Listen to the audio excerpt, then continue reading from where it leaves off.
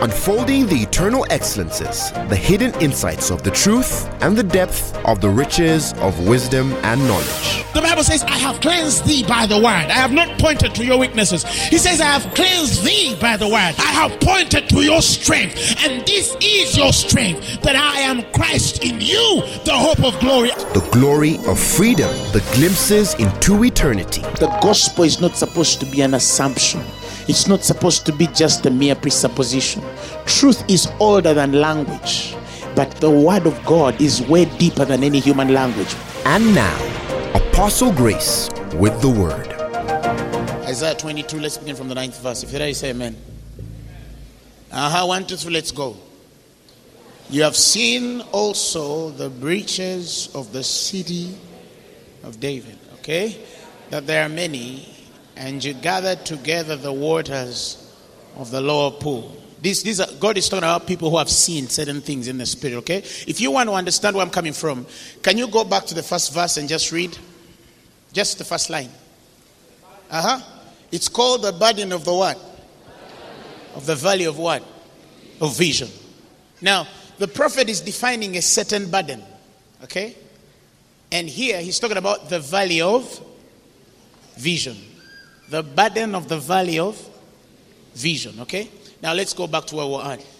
He says, you've also, the reason why I'm skipping that is because of time, and that he started sharing the things that he knows the children of God had seen. So, I'm not talking about people who don't see. I'm talking about people who see, okay? And so, in the 9th verse, he says, you have also seen the what? The breaches of the city of David, that they are what? Many. And you gather together the waters of the lower pool. Next verse. And you have numbered the house of Jerusalem, and the houses have you broken down to fortify the wall. You made also a ditch between the two walls for the water of the old pool, that you have not looked unto. But you have not what? Looked unto the maker thereof, neither had respect unto him that fashioned it long ago. Just give me the 11th verse, perhaps. I'll make some more sense there in the message. The message says, you built a large cistern to what? To ensure plenty of water. You looked and looked and looked, but you never looked to him who gave you the city. Never once consulted the one who had long plans for this city. I don't know if I'm making sense. You're talking of a man who wakes up in the morning and the Lord gives them a vision. Okay? And they start to see in the spirit. And they start to respond to whatever they see. And they look at everything except the Lord. I don't know whether you understand what I'm making sense here. They see everything in the spirit except on the Lord. The one who gave them the city and the one who had the plans for the city. I don't know whether you understand what I'm trying to tell you. Now, Isaiah begins that chapter with a certain burden in the valley of vision. And his burden here is not that people are not seeing. No, his burden is that they've seen everything except the Lord. Do you understand? Now, you read the Psalms 27. The Bible tells you that one thing that I long for, okay, and one thing that I yearn for is that I may dwell in the house of the Lord all the days of my life. Yes, forever doing what? Beholding the beauty of the Lord and inquiring in his temple. The place where we behold his beauty as he is as God, and then we start asking questions. Meaning, you see, it's like somebody gets into the spirit, okay? And they're thrown into the heavenly places. And then they see cherubim, they see seraphim, they see the glassy sea. They see everything beautiful, okay? And there's a direction in which the Lord is, but they don't look there. Are you hearing me? Then they get so lost in the fancy of the beauty of the heavenlies and everything surrounding it except the Lord. And then that man comes from that experience and says, I went to heaven on Tuesday. And it's true, he went to heaven on Tuesday. Are you hearing me? And he will start narrating, or she will start narrating everything they saw in heaven. And truthfully, all of those things they claim to have seen really existed in the heavenlies. But now the biggest problem now, they look not on the Lord who gave them the city and had the plans. And now we walk a life of Christianity that carries a vision but without purpose. Why? Because it's not aligned to the mind of the Spirit. Okay? It's aligned to the pleasures, the lusts of our lives. That is why there is a place where if a man should walk in God, there are certain things you must be dead to. You understand? There are certain things you must be dead to. Because if you're not dead to those things, you will look at the wrong things when the Lord starts to open up certain things for you. Are you hearing me? Whether you want it or not, every person has a way they view God. You see, the reason why we preach the gospel, okay, out of what we have seen, touched, and tested concerning the word of life, is because sometimes the most definitive, let me say, the most distinctive ministry that qualifies every minister has to move as far as they have seen God, okay? But the difference, the place of what God has worked in you rather than what God has worked outside you. So when Paul says, I would dare not to speak except of the things that Christ has wrought in me, he's talking about an experience of how we can get so lost in the things the Lord has done so around us that we lose the picture of what actually the Lord ought to do in us, okay? And so it's easy for the world to promote us and rank us in different places, because for you to be a man of God in our generation, either you make a layman walk open a blind eye, raise one dead guy, and you're a man of God. You get where I'm coming from? If you have to go back to what qualifies people to be men of God, either it's you, a guy went to 5 Bible schools, has a master's degree in theology and perhaps a doctorate, and that is what we regard as a man of God. Or probably there are many other things that we use to qualify people to be either men or women of God. I don't know you understand what I'm saying.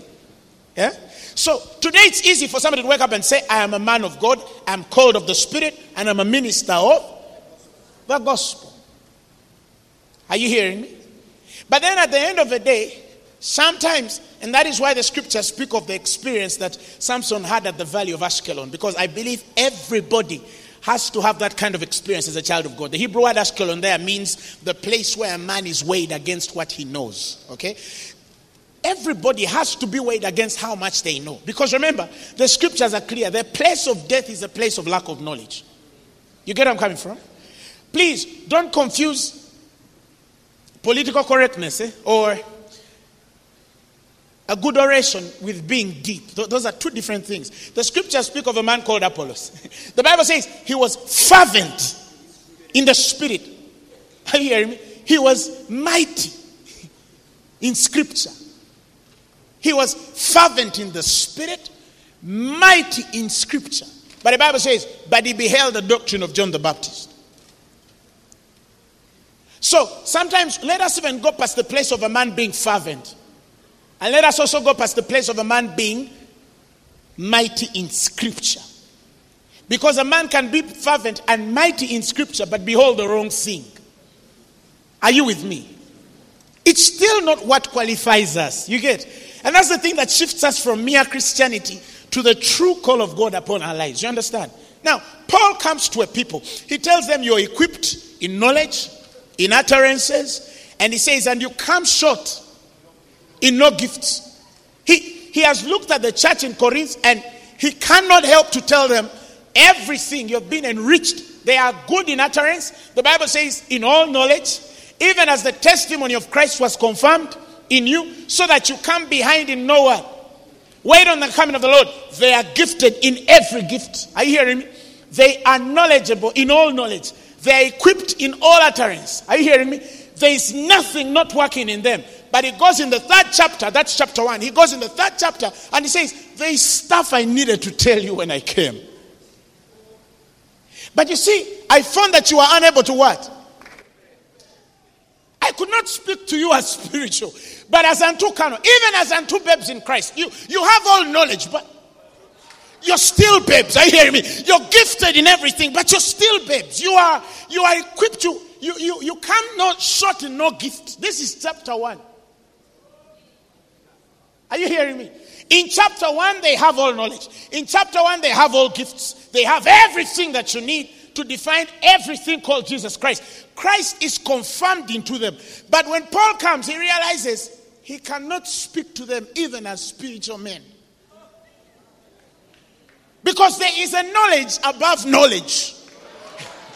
That's why Paul says, the Bible says that he giveth wisdom to them which are wise. There is a knowledge above what you define as knowledge. There is a gift above what you define as gifts. There is an utterance above that which you define as utterance. That is why he can, in a figure, transfer stuff to Apollos. Not by speech, figure. Because their knowledge is only based on how much a man can utter. And doors of utterance are open before us. That is okay. But there is a depth in God. He's past giving you your Sunday meal or your evening tea. No, he comes to you, he says, that I might impart into you some spiritual charismatos, that in the end you might be established. I don't want to preach you out of poverty. No, that's a small thing. I want to put the miraculous faculty in you, the thing in you that makes miracles, not the waiting on the man of God to do the miracle. But I don't know whether you understand. We are talking of Paul doesn't want to get you a husband.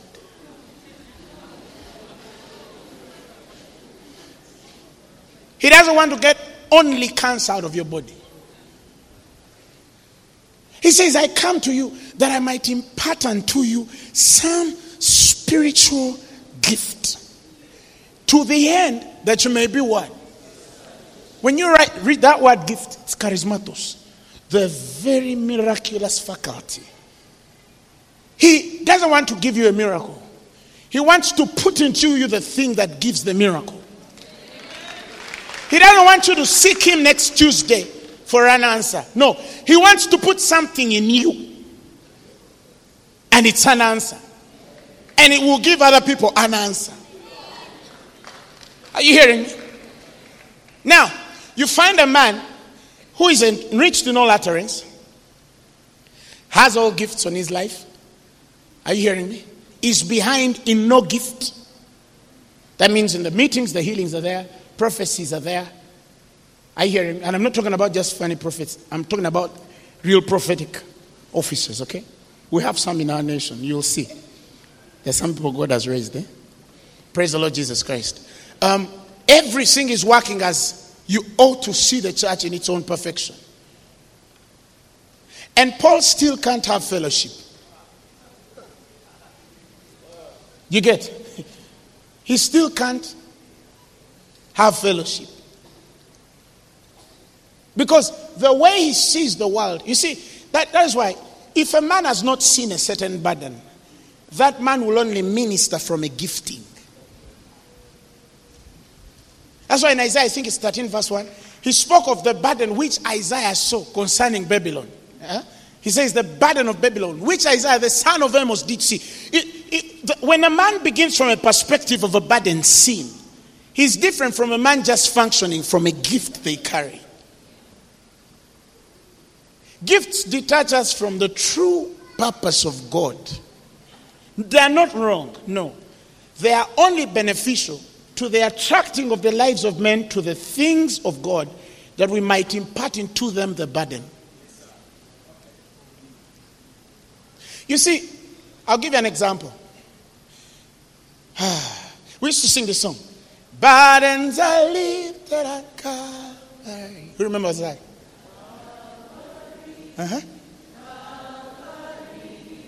Those of you who are not singing, I don't know which school you went to.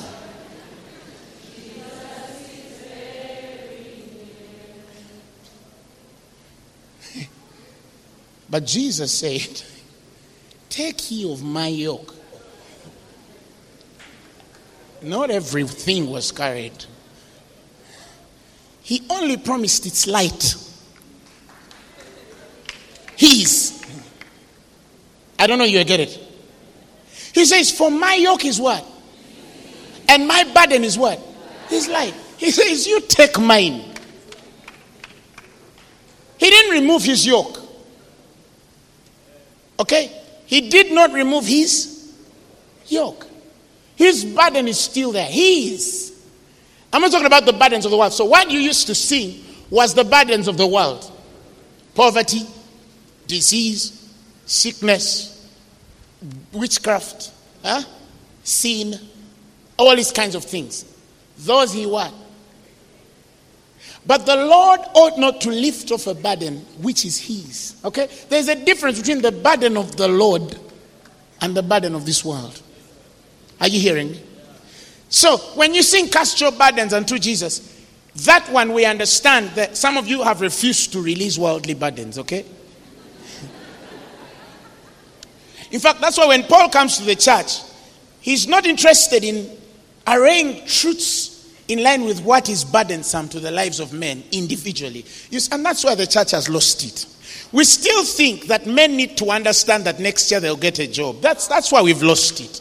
We still think that what's going to bring people next Thursday is because we told them that you have to get married on Tuesday. We still think, listen. Even if you don't get married,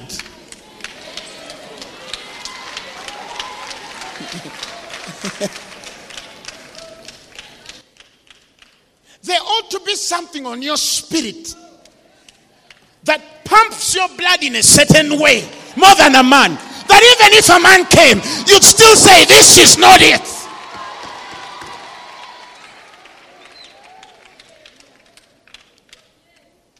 I'm talking of Jesus being your ultimate satisfaction and pleasure. Are you hearing me?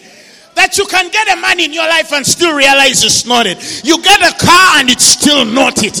You get a building and a house, it's still not it. You get money on your account and it's still not it. You take drugs, you drink anything in this world, and you still realize, no, there's a drug that gets on my head. It is deeper than a man, deeper than any alcohol.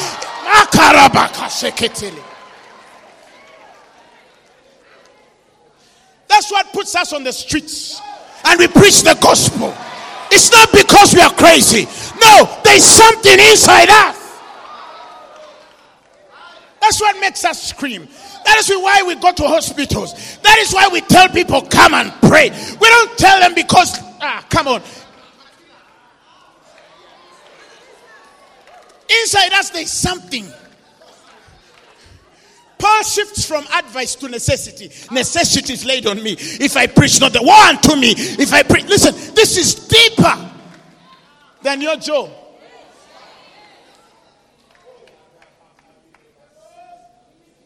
Oh, my baby's 6 months. Put her on the back and come and pray. Because you're dealing with a God who can tell Abraham, get your son, your only son. And the guy says, no, God, you're more important than this dude. I can put him on the altar and slit his head.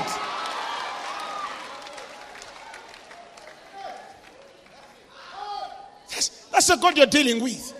And then, oh, I didn't pray, my child is 6 months. No, put her on the back. Come and pray. Because what you carry is a burden of the Christ. And it is light, baby, it is light. He promised us joy unspeakable, full of glory. God give us burdens. Men are in church. And then you ask a guy, why did you come? I came because I have a problem with my passport. Really? Why did you come? I came because my marriage is breaking. Really? Why did you come? I came because this is eternal life. That you might know the one true God and his only son Jesus. What happened to the church?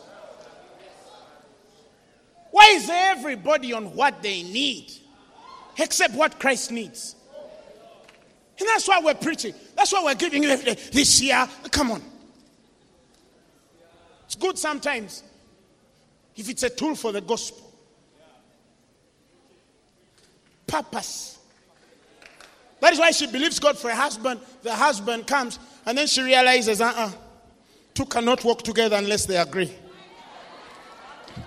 Your vision and mine are two different things. You're looking at a Christ on the cross. I'm seeing him off the cross, and now problems start to happen. My husband is not praying here. I don't know why he has a problem with what I'm believing. Who took you there? Who took you there? Listen, if the man believes that his Christ has never left the cross, let him marry a woman whose Christ also has not left the cross, so that two people can walk together with a Christ who is still on the cross. But if yours left the cross, you better marry a man whose Christ left the cross and is seated in the heavenly places, far above all principalities and powers. Come on, tell your neighbor, stop compromise.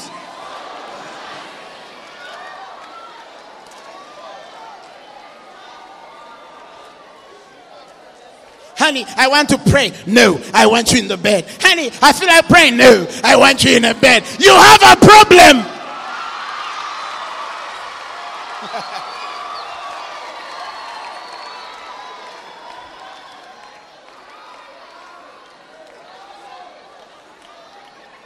It's not supposed to be that way. It's supposed to be, honey, I want to pray. Let me join you. Let me join you. But then, vision. Why did he even join the two of you? Did he join you because you're beautiful and he's handsome? Did he join you because you always believed God for a teacher? Why are you married? Woman, why are you married? If it's not for Christ, soon you'll carry him as a burden. Or he will carry you as a burden. Some of you don't understand what I'm saying. Listen. Even your friends. If I'm looking north and you're my brother and you're looking south, I don't care whether you're beautiful or you have a lot of money or you have... I'm sorry. I will love you like Jesus loved the church, but I will not be acquainted. If I have to be in your life, I must have purpose to win you over. Some of you don't understand. You're in unhealthy friendships, unhealthy relationships, unhealthy businesses, unhealthy workplaces, unhealthy everything.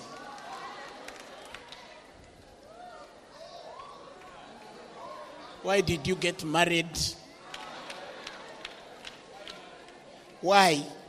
I have a sermon on that. It's called Why Marriage. It's wonderful. You should listen to it. So it is with our jobs. Why do you want to be a lawyer? Now, I want to be a lawyer because it's marketable. The other day I found a friend in the United States and she told me, I want to be a nurse. Why? Because it's like one of the fastest growing professions. Everybody, Americans are sick people. I said, hey, that is why you want to be a nurse. Is that all? The power of the risen Christ is inside you. He said, I am come that you might have life. Life to the fullest. Come on. And you just want to be a nurse because people are falling sick? You don't see that there is a power in your hand that can get cancer out of somebody's body? O ye of little faith.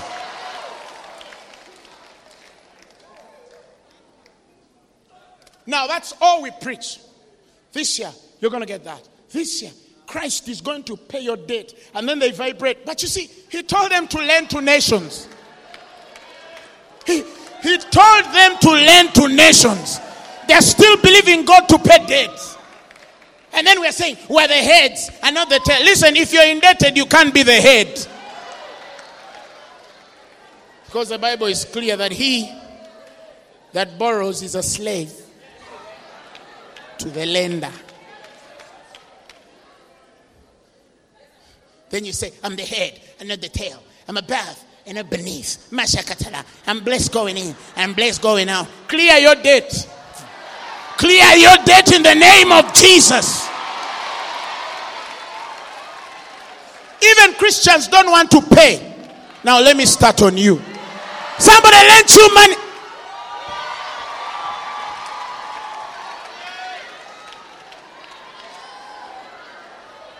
So we've kept the church in little talk. While the men of the world are doing big, because they know what is inside them. We're still in these little small things. God can help you start. Osolo kutandika n'omudala. Va ku midala.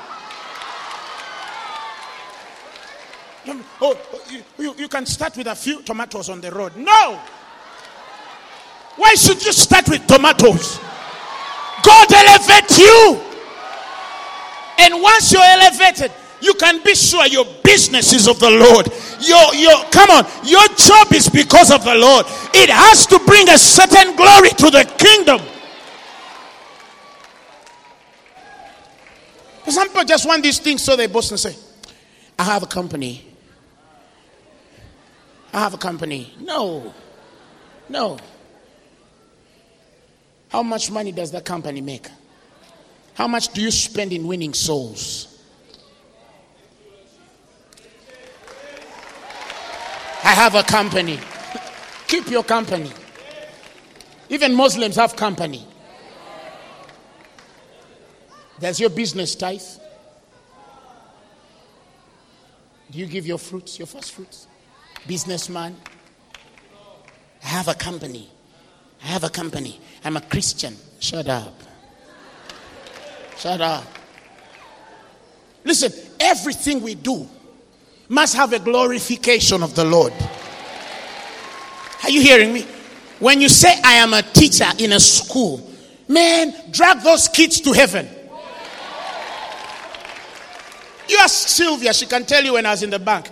Got cancer out of a little boy, preached to almost everybody there. By the time we left, people were Christians. And I knew, I'd done my role. You understand? You don't just get in two things and then you think you're going to stand in front of the computer. I'm not going to tell anybody I'm a Christian.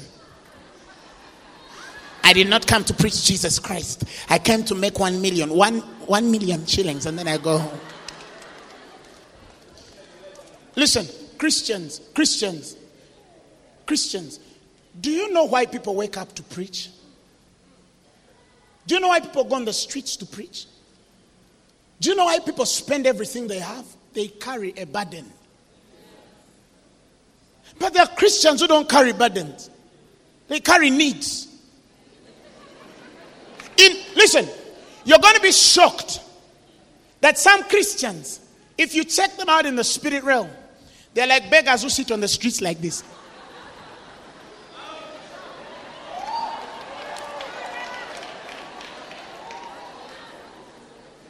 I need a quarter.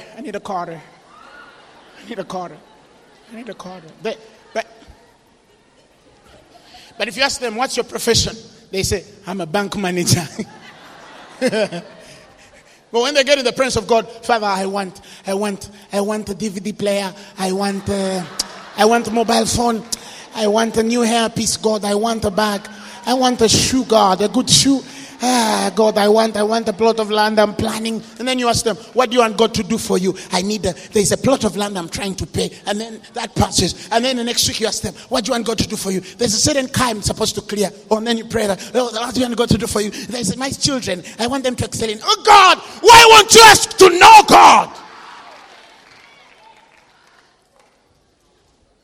That is why when Paul is praying for the church at Ephesians, he didn't say, I pray that the Lord God of our Lord and Savior Jesus Christ may grant unto you a spirit of building a house and buying a car, that the eyes of your understanding being enlightened, you might know what is the hope of your mobile phone, and what are the glorious riches of owning a Galaxy S6, and what is the exceeding greatness of having an iPhone Plus, and to know, no, he says, and to know what is the exceeding greatness of power which is at work within you, the riches of the glory of Christ, the hope of your calling, that you might be strengthened with might in your inner man through the Holy Ghost. Not that you might be established in the market where you were in Chikubo, alongside those people who are selling posho. Come on, tell your neighbor, get a burden. Seriously, get a burden.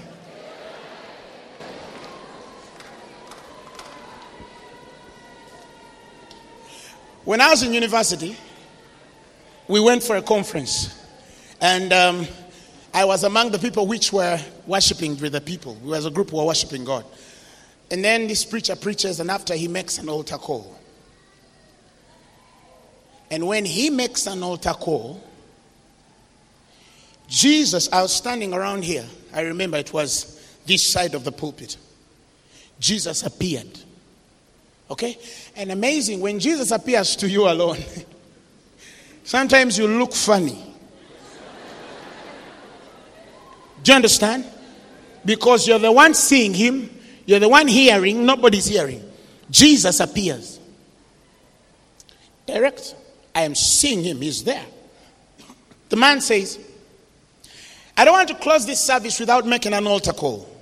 And the moment he said, without making an altar call, because Jesus was there and I saw him, my spirit was lifted from the carnal mind. Immediately, and as in the spirit. And while in the spirit, Jesus gets the figure of the spirit was like he gets his hand, puts it on his chest where the heart is, gets something like that, and puts it in my spirit, okay? And I'm watching this. And I hear the word saying, from today, I want you to know how I feel. You know, I never understood that there is a feeling after of God. So in the book of Acts speaks of a place where he has appointed boundaries of habitation that men should seek after him. If haply they'll what? Let's go to the next verse, 27. He says that they should seek the Lord if haply they may feel after him and find him. Listen, you can't find a God you don't feel after. So when people say seek and you shall find, the middle part is feeling after. You didn't get me. People say, seek ye the Lord and you shall find. But the Bible speaks of a place where they should seek the Lord, if haply they might feel after him, and find him. God does not want to be found by men who don't feel after him. That is why there are many people who seek the Lord and don't see him because they're not interested in the feeling after. You ask a Christian, what do you want God to do for you? I want a healing anointing. Why do you want it? Such that I can heal. Why do you want to heal? You wear the man's spirit and you realize he just wants to heal such that he can look like the next best evangelist or apostle. Only. And then you read in the scriptures, you find a Christ who says, and he was moved by compassion and healed. There's a feeling that hits the Christ before he heals. If you don't have that feeling, you have no business with the healing. It will kill you. Do you understand? You're not feeling the heart of Christ. Are you hearing me? When the Bible speaks of the priest who is not ignorant of our infirmities, it means they had to get a certain effect on him. He wants to know how you feel before he gets into your circumstance. But you find people with gifts and they're detached to the feeling after, and thereby they cannot be a burden or even understand why God does miracles. And then you see somebody saying, why don't I see miracles in my life? Do you even feel after God? You can't feel after God and not see the miracles. You can't. It's impossible. When a man starts to feel after God, you've seen miracles. But let me tell you something. And I was sharing this with my brother when we were having lunch on Sunday. Even in the toughest places of miracles, sometimes when you start to feel after certain people, you realize that sometimes you can even carry the pain they're carrying. You come to pray for a guy with a headache, and you start to feel it. And then you pray, because the spirit that is at work within you is carrying. He carried our infirmities. He bore our sicknesses. You get my point? So there's a place where sometimes you might even feel a splitting headache. Not because it's come to you, but because you're feeling after a certain man. And when you pray for them and they're healed, yours lifts. Because what attacks you is not even a pain. It's not even the devil. No. It's a certain feel after that positions you in the place where it hurts most. So you will get a certain feeling after. You get my point? One time I was in a church and then I got a pain in my lower abdomen. A pain that I know only women feel. I said, no, there's something wrong. I said, there's somebody with a pain. It's under here. Come quickly. The Spirit told me it's somebody. She came, I laid hands on her. She was healed immediately. The Holy Ghost told me there's another one. Pain stayed. I said, there's another one. The other one came, I laid hands. Boom. He left. The Holy Ghost told me there's another one. The pain shifted from here and came to my left. I said, there's another one. The pain is on your left. She came out. I laid hands on her.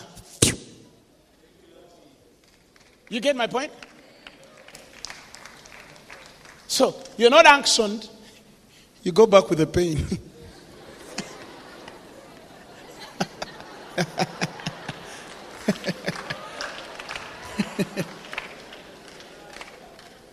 Do you understand what I'm saying?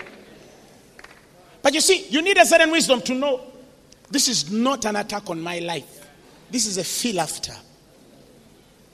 There's somebody who needs help. Perhaps my antennas were so shifted in a certain place that they were not sensitive to that woman who walked in with a cancer.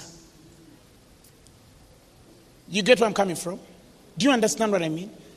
And before you know it, somebody is delivered. One time we entered a room with somebody, and then the moment I entered like this, I started to smell death. And then I told them, there's a spirit of death in this room. They said, what? Spirit of death? I said, yeah, there's a spirit of death. Then it kept on smelling and smelling that it started to disturb everything around me. I could literally, and then I said, in a vision, I could see that there was a woman in the next room. She was putting on something blue. And I said, there's somebody in the next room who is sick. I see somebody with a blue thing. She says, hey, my God, there's a woman there. So they bring this woman. She was smelling of cancer. She was rotten. We laid hands on her and the Lord healed. But you see, this is a feel after. Okay? It's a feel after. So, Jesus, while the man is making an altar call, Jesus tells me, from today, I want you to feel the way I feel. So he got his heart, put it in my spirit while I'm seeing like this. And before I know it, my eyes were open. I could see every unborn again person in the room. I mean, every unborn again in that room. I could see each one. And I was aware at that particular moment of everybody who was supposed to be born again that day. I was aware. I knew that there were 3 ladies on my right, on my left, and there was another 2 people the other side. And I knew that all of the 5 had to get born again that day. I knew it in my spirit. So when the man says, come and give your life to Jesus Christ, they hesitate. This burden gets onto my spirit and starts to consume me like a fire. It's burning your soul, but it's not consuming you. It's one of the most painful things a man could ever have. It's one thing when a man afflicts your body. It's another when you feel like something is afflicting your soul. It got a hold of me so badly that I remember it was too painful that I started to weep so bad. And before I knew it, a spirit of intercession hovered over my spirit. And then the next thing I know, I started to pray while I was weeping, and tears were coming down, and I was on the floor. And I started to I could see. I was on the floor down, but I could see everybody who was supposed to give their life to Christ that day. And when one person came like this, the burden reduced. When the second person came, burden reduced. The third person came, burden reduced. Fourth person came, burden reduced. Fifth person came, it stopped. Now, from that day, when somebody makes an altar call, there's a way I feel. Do you understand? There's a way I feel when somebody's making an altar call. When somebody says, even when I'm on radio and I hear that this, I know it's a recorded sermon. If somebody says, if you want to give your, something just grips my spirit. Boom. And I know that I can't have peace until a certain people come in. You get? That is why in many times when they make altar calls, my lips start to, I just can't stop. You understand? Why? Because now I understand why he liveth to make intercession. You think he doesn't want to sit back and take a sip of heavenly wine? No. But the Bible says he liveth to make intercession. He liveth. Because what's upon him can't stop. So when Ezekiel 22:30 tells them that he looked for a man who should build the hedge, there's a hedge which was broken. You're not talking of men standing in a gap who don't even understand the hedge broken off the church. You get my point? You can't. They don't even understand what it means to be hedged in. They themselves are so outside the hedge, but they've grown up the ranks very quickly in the church that they are qualified to be ministers, but without a burden. You get my point? And it's easy to grow in many ways and have forms, forms, and people look at you and they say, wow, this guy is anointed. Yes. But you see, God is not looking for men who are anointed now. He's looking for men who can make up the hedge. Because he's not looking for, the spirit realm doesn't have gaps to fill. No, it has one gap to fill. Read the scriptures. He says that to stand in the gap is one gap. It's the gap that separates true knowledge from men from a certain false knowledge that I've seen now creep in the church. And it's defined as knowledge, but it is not knowledge.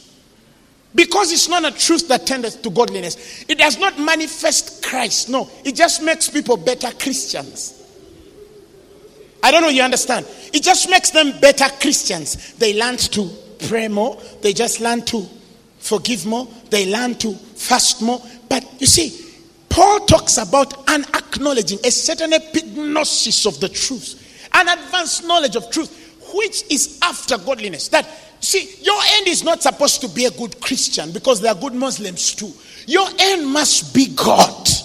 That is why James speaks of the sufferings of Job. He says, for we know of the suffering and reckon of the suffering of our brother Job. He speaks about an example of his suffering and affliction and the patience. Next verse. But we behold and count them. He says, for you have heard of the patience of Job and have seen the end of the Lord. Not our end. No, listen. Even in the places where Job is, God's intention was for men to see his end. God's end. Not Job's end. I don't know if you understand what I'm trying to tell you. So, we're not talking about just a small little place where people are saying, I'm here, I'm here, I'm here. Listen, when you read that scripture, you realize that God doesn't save by many.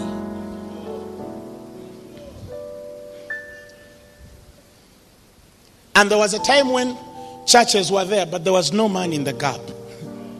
Ministries were growing, but there was no man in the gap. They were buying machines, television stations. They were on the air with radio stations moving, but there was no really man. There was not a man. The Bible is very clear, standing in the gap that the Lord might what?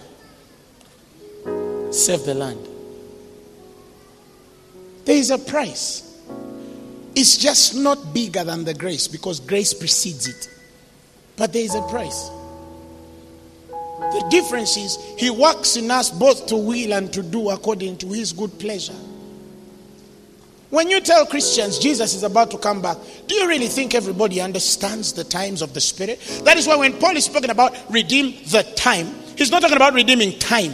He's not talking about time earthly. He's talking about time spiritual, eternal. Redeem the time, for the days are evil. Now, men which labor as of them which are redeeming the time are different from men who don't even understand time, or even do things like they don't know that Christ is coming back. I'll plant my apple tree even if tomorrow, I'm not the kind who will not plant my apple tree because I'm told Jesus is coming tomorrow. I'll plant it. But I'll plant with the knowledge that he's coming back. I'll plant with the knowledge that he can come back any second. Are you hearing me? But you see, when those vibes are not pumping in the spirits of men, you realize that what we actually have in the church today are lasting ministers ministering to unlasting people. So it's just full of lust. The lust of the world. The lust of the world. That's why in the church you see competitions, comparisons, all these kinds of things. I'm better than so and so. I'm bigger than this. I can do it better. I can do this. I can do it that. that guy is not right. I don't believe in him. How come he's doing it this way? We're supposed to be doing it that way. We don't believe in that. We believe in this. All of this is a circle of one thing. Men have lost the true burden of the Christ. I pray for something that will wake you up in the night and make you pray. Not because you have an interview tomorrow morning, but because the passion of the Christ is burning in your soul for the salvation of many. I pray that God might stir up something in your members that will cause you to pay a price than you have ever paid.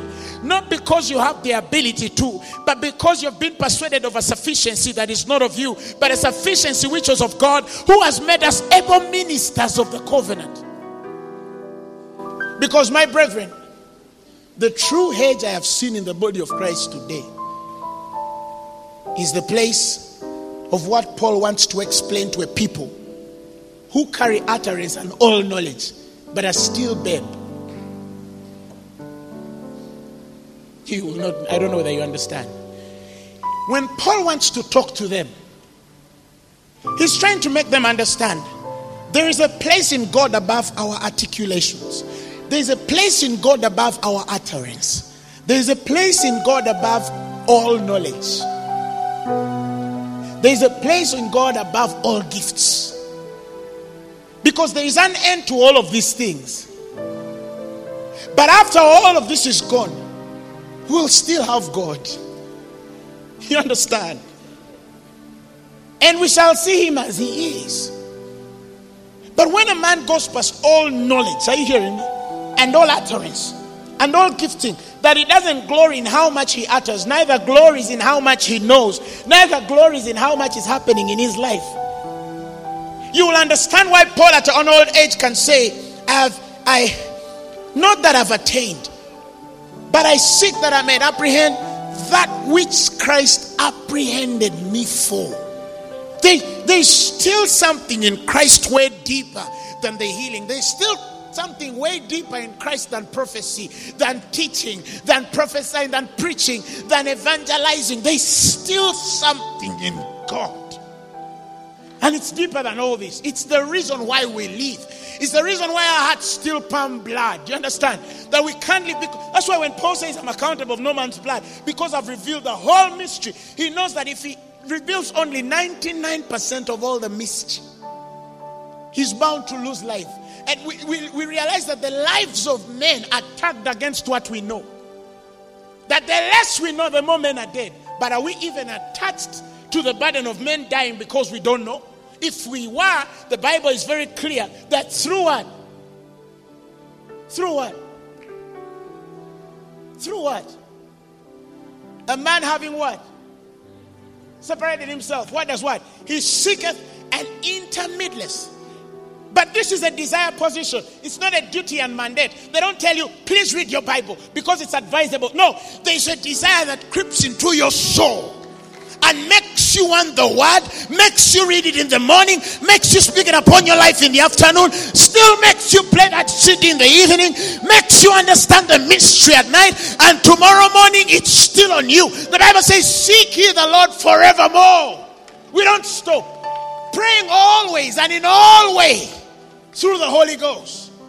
We don't stop. Why? Because this is a desire issue. There is something burning in our souls. It's deeper than, oh, please do this. No, it's so inside there that we can't stop to pray. We can't stop to sing. We can't stop to preach. We can't stop to worship. We can't stop to read the Bible. We just can't stop. And we're not there because we want to get a new job. We're not reading it to improve our ministry. We're reading it because this is eternal life, that we might know the one true God and his only son Jesus. That's it. That's it. So sometimes you find a man who ought to be praying for desire and he's asking for a job. See, I want to fall in love with Jesus so much. So much that nothing ever seems to satisfy. That I can sit in my car. The other day I was crying. And I know people looked at me, they were thinking, what's wrong with this guy? But you see, when you learn to walk that life of salvation, there's a way he makes you feel. We're no longer preaching for the cameras. No, we've been approved before God as workers of the gospel. But how be it that sometimes we want to communicate things above what you define as knowledge. We want to communicate things above that which you define as gifts. We want to communicate things above what you define as utterance. But we still can't, because they can only be transferred in a figure. But the fear is how you transfer such treasure to swine. That such, you don't want to give it to somebody who will not understand it, because it will kill him.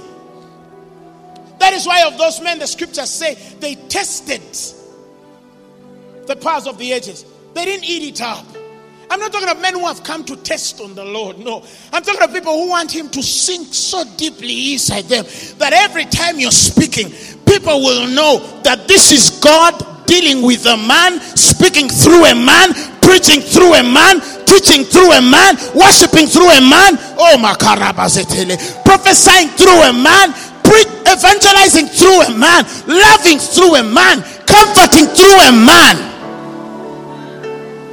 That our end is of the Lord.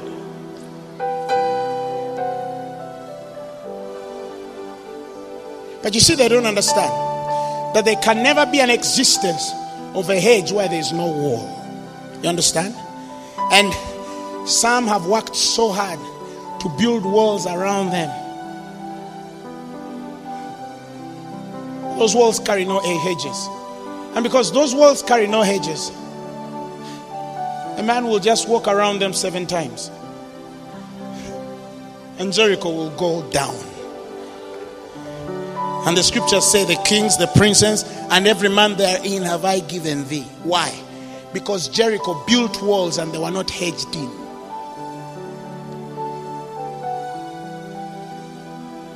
So you find a Christian who is also preaching from that book, and he's also told that you're breaking down the walls. But do you carry walls yourself? Do you even carry hedges? You see, that's why I always insist.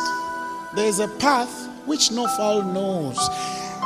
I don't say those words just for you to listen. I'm saying it because the church has to move to a certain place where no fowl knoweth. Where even the scent of our ministry is not to prepare men for the attacks outside. No, because that's a very understatement for the God within. Paul persuaded us further. He said, greater is he which is in you than the devil in the world. But can I push a man to a place where no fowl knoweth? Where the lion cannot creep?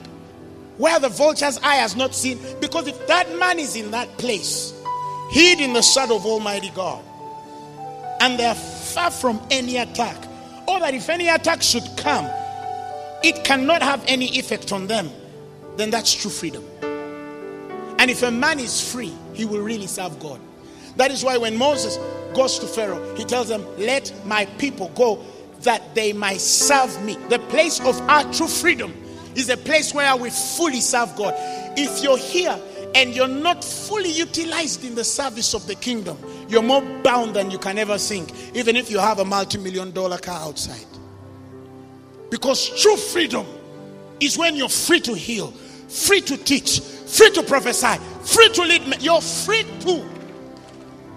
There is nothing holding you back. Not even your job can, not even your connection. Nothing can hold. You're too free in God to do exactly what he called you to do. Teach us to number our days, that we may apply our hearts unto your wisdom. Now, that is the wisdom that comes to every man whose days are numbered, because the course of God upon their lives, the race that which they are supposed to run, is too clearly spelled out, because the Lord has showed the beginning of how far they are going to move in the spirit of revelation to the end, because the whole mystery of Christ revealed equals to the race we run and the course we must keep. So now ultimately, when I'm going to bed tonight, I now have this weight in my spirit to ask myself the ultimate question. What has the Lord revealed to me? And I'm not talking of the mysteries as of how I progressively attain. Because that which I attain is of Apollos or Paul. It's not mine. from my spirit. So when the Bible says that whether Apollos or Paul, all of those things are yours, but what is defining you? Because we're talking about Paul has spoken and I understand. Peter has spoken, I understand. Apollos has done his part. One planted, another watered. I know that God giveth increase, but what is my part? Because I must reveal the whole mystery of Christ. It might not come in a preaching. It might have to be in a song. It might have to be in the drums that I play. But let me play a drum until scripture drops in a man's spirit. If David could play a harp and demons leave Saul, then how much more you which carries God 24/7, the mystery which was hid from the ages past and now revealed, Christ in us, the hope of glory. I just don't want you to play the piano. I want that piano to enter every fiber of a human being and convict them to love God and come to the saving knowledge of our Lord and Savior Jesus Christ, that a blind eye will see, because they need to read the Bible, because they need to revive Congo, because it began with a guy who did not necessarily sit on the pulpit, but he played the piano with the revelation of the person of Christ. This is eternal life, that you might know the one true God and his only son Jesus. Now, when Paul comes to them and he says, I still can't speak to you as spiritual people. I've walked that path and I've understood things. I've understood things. Because, can I give you an example?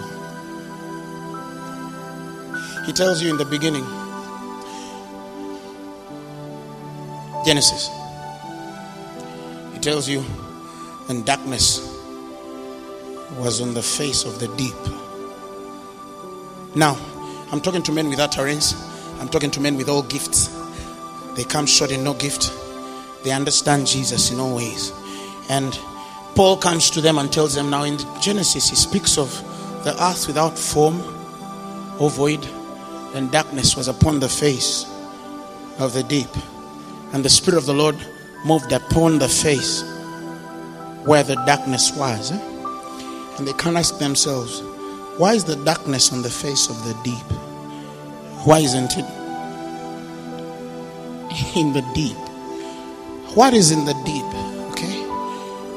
What is in the deep? So when people say, deep calleth unto deep, they don't even understand the bearing of the things of the Spirit to know how God ought to speak to men. So when the scriptures speak of them which speak face to face in the waters, he didn't walk on water to just define an experience of, I walked on water, I have power.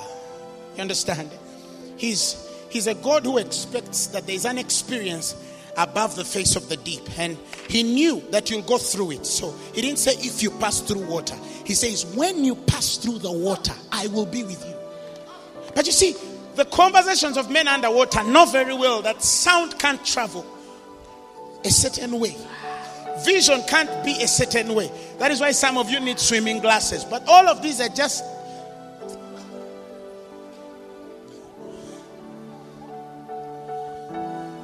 That's why some of you have not understood me. So when deep is calling unto deep,